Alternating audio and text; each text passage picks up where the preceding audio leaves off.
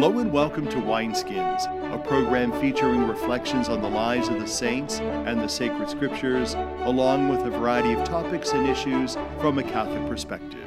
I'm your host, Father Jim Corda. Our show is sponsored by the annual Diocesan Appeal, the Catholic Communication Campaign, and St. Paul's Catholic Books and Gifts, a division of the Society of St. Paul. On our show today, I will interview Father Joe Whitmer. We will also hear more about the life of Blessed James Alberione and the readings for this 29 Sunday in Ordinary Time. That and more on Wineskins. In our current issue today, we will hear from Father Ed Brenz. Joining me now is Father Ed Brenz, who is the Director of Missions and Propagation of Faith for the Diocese of Youngstown. Welcome back to Wineskins. Thank you, Father Corda. Father Brenz, every time we talk, we spend time talking about missions. We also talk about the wonderful work you're doing at Cafe Augustine. We're going to talk about that at some other time. But let's focus on missions. Missions has been part of your lifeblood for a number of years and also part of the church. Why is missions so important for us as church? Jesus Christ came into the world on a mission. The mission was that we would know the mercy and salvation of God Almighty. And when he came into the world, it's so that we could notice that there are different ways to live, and there's different reasons that we can take hope, that we could have eternal life. We're not condemned to just what we see. And in fact, we can actually bring heaven to earth right now as best we can, so we have a foretaste of what's yet to come. And then when we notice that we're working with Jesus, because let's face it, if we're baptized into Christ, we're baptized into his mission. And that makes every one of us who are baptized a missionary. Now, some missionaries, some of the baptized is what I'm trying to say, some missionaries give by going to the missions. That's a heroic thing to do because it's often under very difficult circumstances, if not physical, a lot of times political and economic. But other people are not able to go to the missions, and say they go to the missions through their giving. And they support the missionaries. The primary way is by prayer. And in the old days, when a missionary went overseas someplace, we didn't have the transportation, they were committed to spending their entire life there. And they knew they would die and be buried among the people that they were serving and reaching out to. And so we have a wonderful history of brave, courageous, and dedicated missionaries who went for the love of Christ. At the same time, now that with the modern transportation since the 1950s and 60s, let's say, missionaries have the opportunity to travel around and to share their stories much easier. And now that we've got social media, everyone can be connected with Zoom meetings and so on. There's parts of the world that are just now beginning to hear the name of Jesus Christ. That's why it's so exciting, is because it's part of what it means to be baptized. We value our baptism. We value that gift of eternal life that's promised us. Why wouldn't we want it for somebody else? Well, we know for us as Catholic Christians that the work of evangelization will not be complete until everyone has heard the name of Jesus and embraces him. Let's talk briefly about missions here in the diocese. We know that there is what we call a mission co-op. Explain that. Well, what happens is every year I get about 300 letters from bishops and mother superiors around the world, and they ask for the opportunity to visit our parishes. Let them know what's going on. Let them know that they're praying for us, and they tell us the needs of their people. Now, we've got relatively limited number of parishes. We've got 80-some parishes right now, and plane ticket is expensive. So each missionary, when they come, they've got to visit 3, 4, 5 parishes on that same plane ticket in order to make it worthwhile financially to even be assistance and not burden on the mission budget. So we give them the parish assignments. They come out and they tell you what's going on in the pews every summer. Every summer, every parish, every Mass gets a missionary, and it's my job to coordinate those. The difficult part is we've only got 80-some parishes, and there's 300 letters. And every one of them is heartbreaking. But what I take inspiration from is this: rather than get depressed and dejected, every one of those, at the very last paragraph, they say, Father, we recognize that you have limited number of openings this year, and please know that we've been doing without the resources, but no, we're still praying for you folks. We hope you'll consider us next year, and in the meanwhile, we're trusting in the providence of God. And it's that sense of upbeat hope with difficulties that you and I could never imagine in our lives, but still, they have that hope and they come over and they're joyful.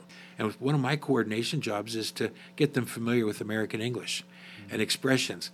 2 weeks ago, I was teaching one of them how to drive on the right side of the road because he learned in India, and he was confused with traffic signals. Why are these green and red and yellow lights blinking at me, and are they for me or for the car next door?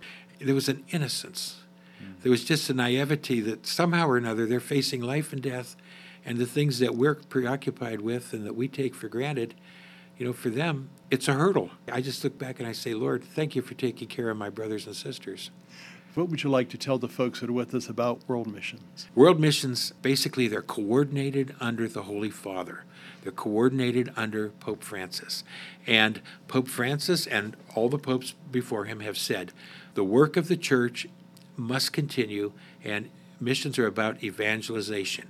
If we need to do charities to get close to them and to reach them, that's fine, do the charities, but it's all about evangelization, bringing people to know the love and mercy of Jesus Christ, and that's our preeminent task as Christians. Father Ed Brenz, Director of Missions and Propagation of the Faith for the Diocese of Youngstown, thanks for your many years of service in that regard, and thank you for bringing about God's kingdom through those missions. And thank you, Father. For Wineskins, I'm Father Jim Corda.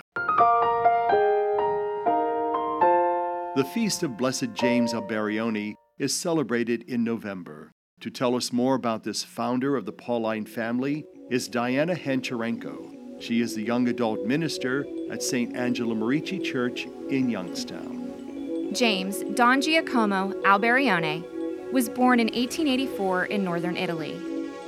In 1900, young James Alberione celebrated the opening of the new century, kneeling before the Blessed Sacrament and feeling a call to follow St. Paul and announce Jesus Christ to the world in a 20th century fashion, with all the great communications that were coming forward.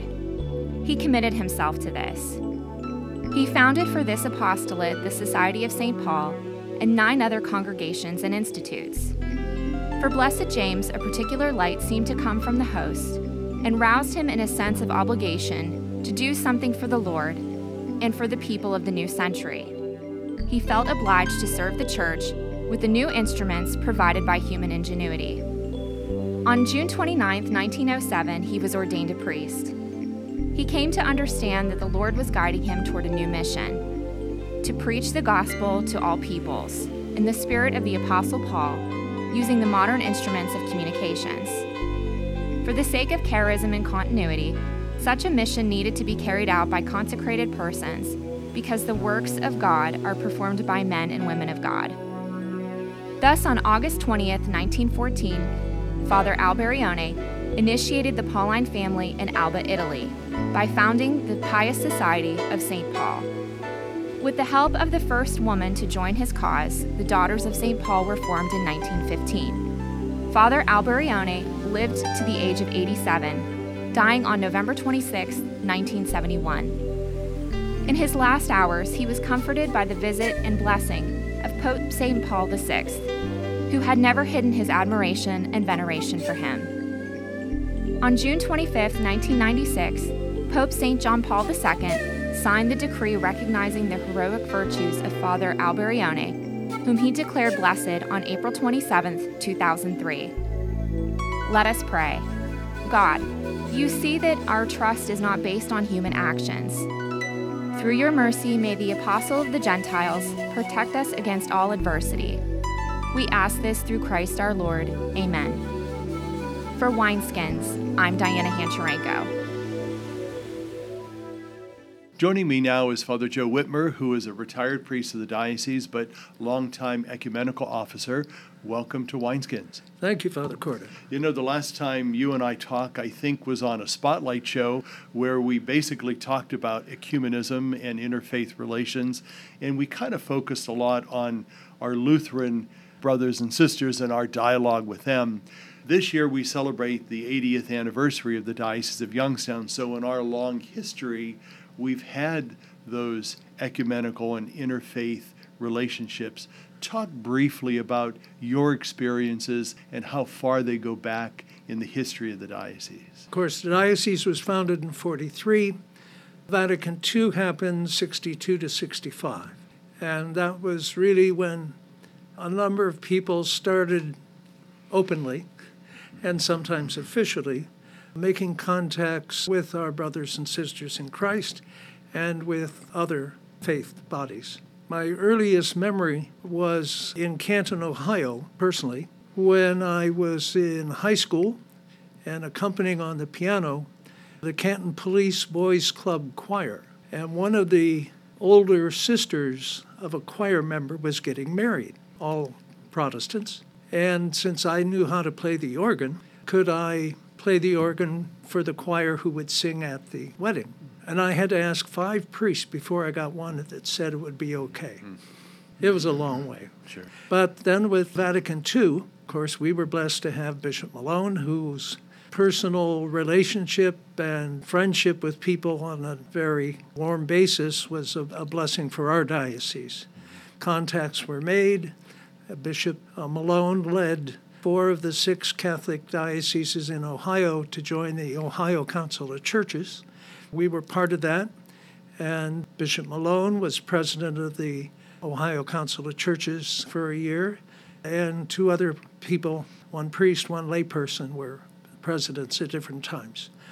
But in recent years, the bishops decided to leave the Ohio Council of Churches, and in the eyes of some, unfortunately. Right after Vatican II, Bishop Malone sponsored what was called the Vatican Review Days, bringing in scholars and taking a topic each time.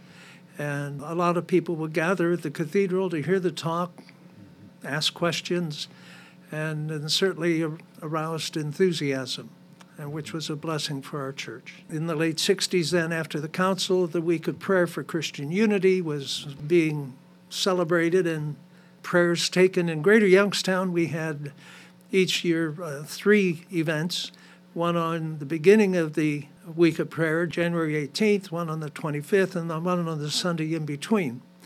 And 1 Protestant, 1 Catholic, 1 Orthodox. And speakers the same, but not in your own building. It was a real blessing, big turnout.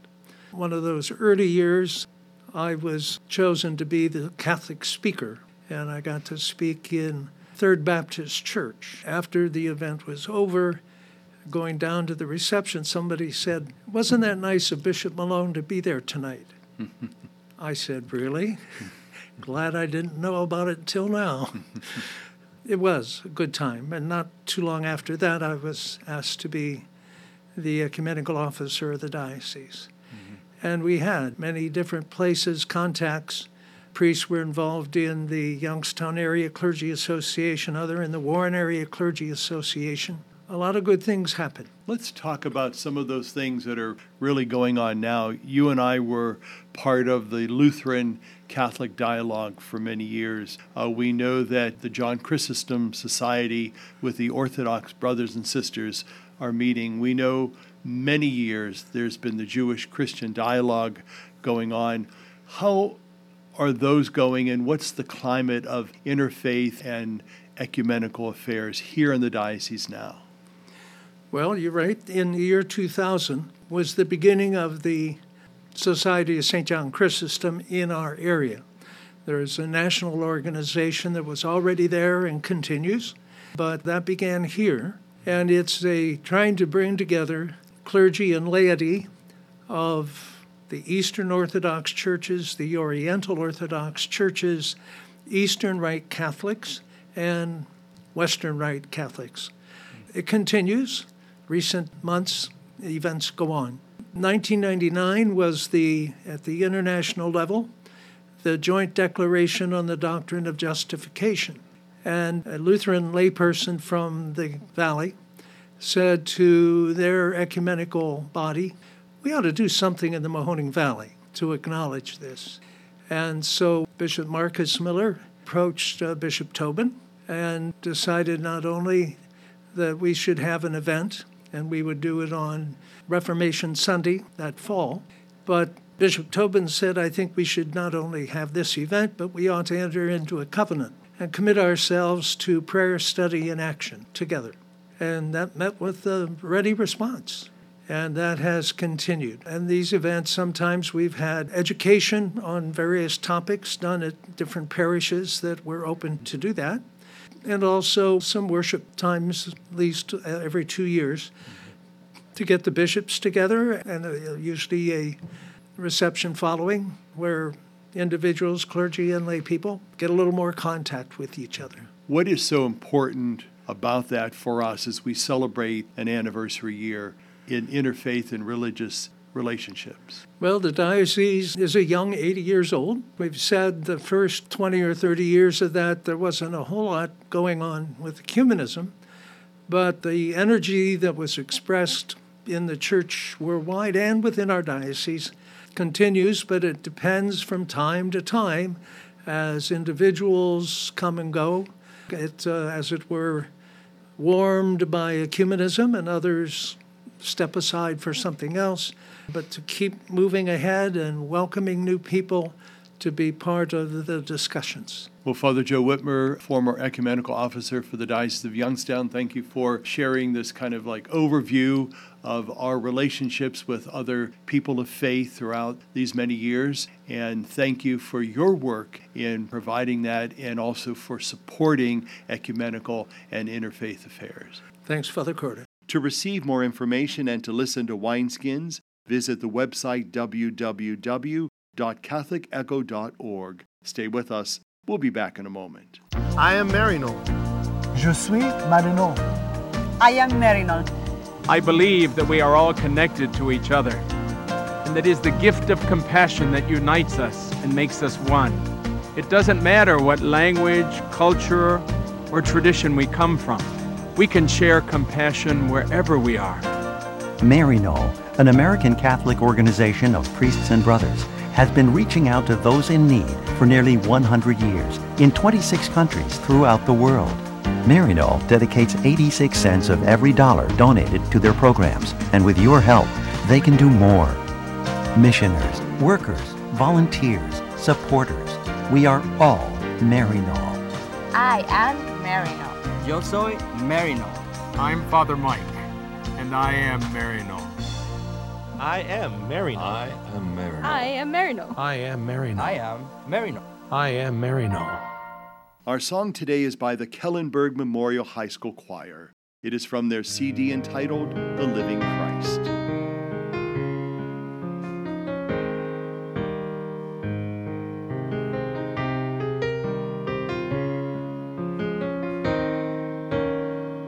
It was getting late, and I was scared and alone, when a precious baby boy took my hand and led me home.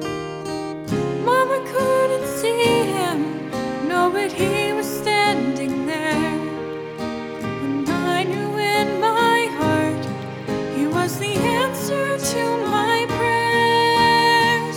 Oh, I believe there are angels among us, sent down to us from somewhere up above.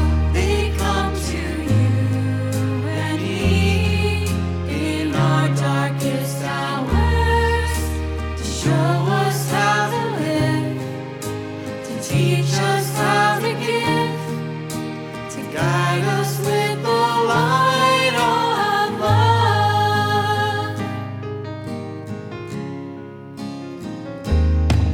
When life held troubled times, had me down on my knees, there's always been someone to come along and comfort me.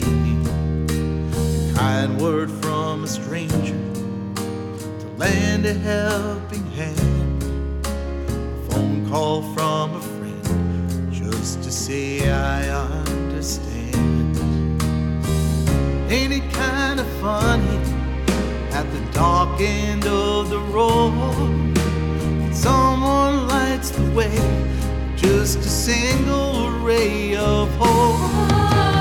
I believe there are angels among us, sent down to us from somewhere up above. They come to you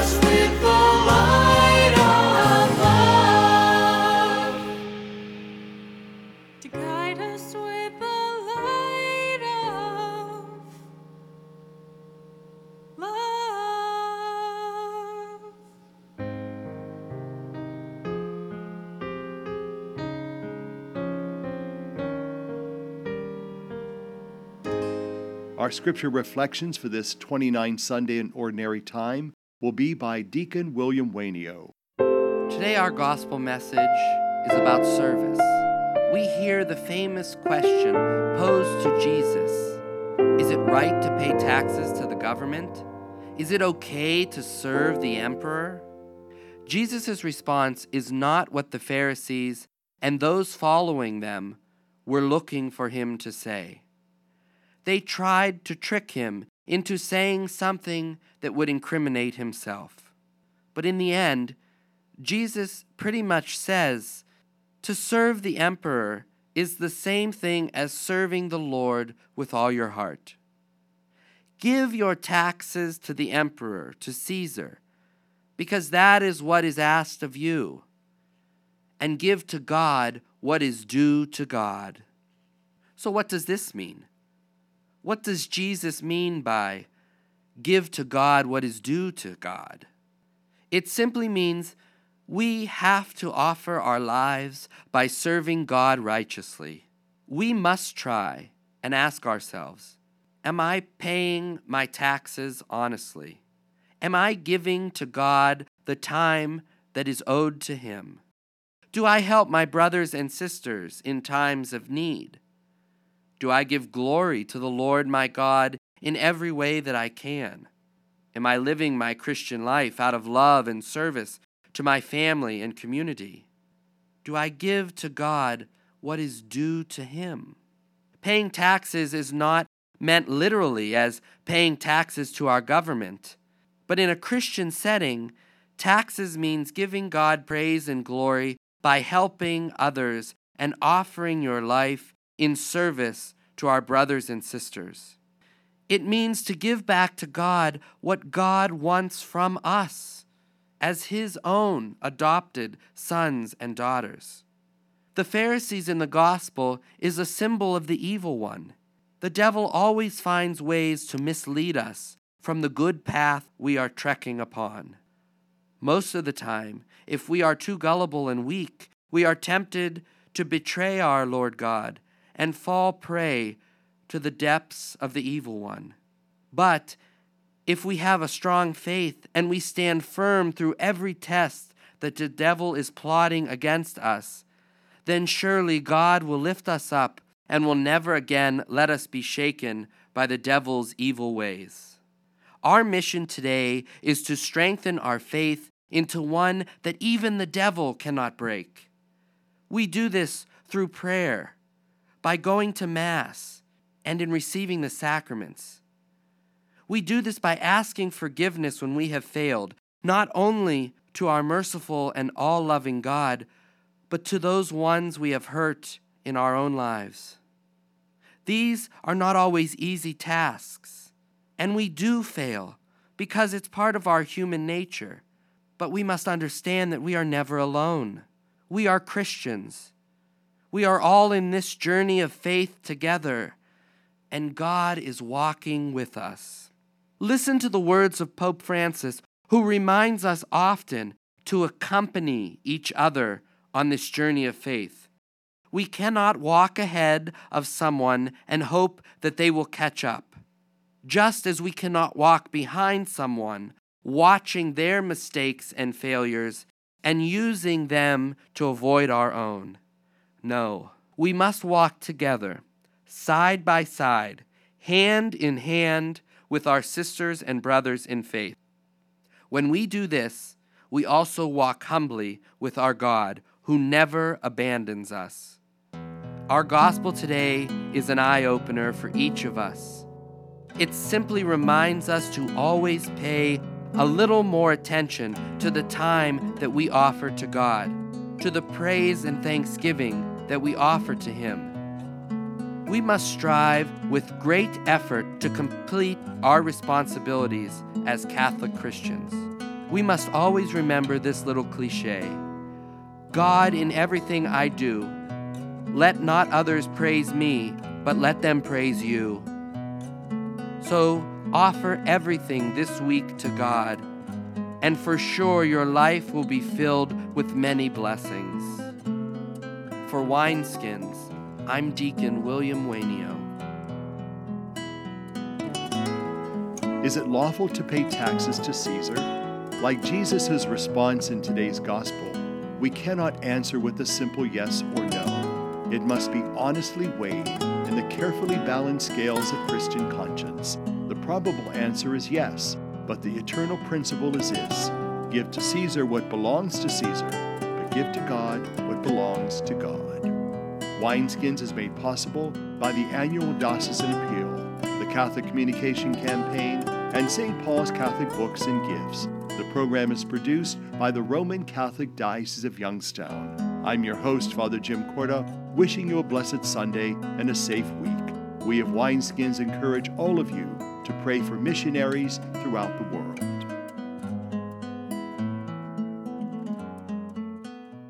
What have you done for your marriage today? I gave my wife a hug this morning. I told her I love her. I did her hair this morning. I think it looks pretty good. I cooked my husband's favorite breakfast. I bought her an orchid. What have I done for my marriage today? I sent my husband a love email. I read the newspaper to my wife, and it cracked her up.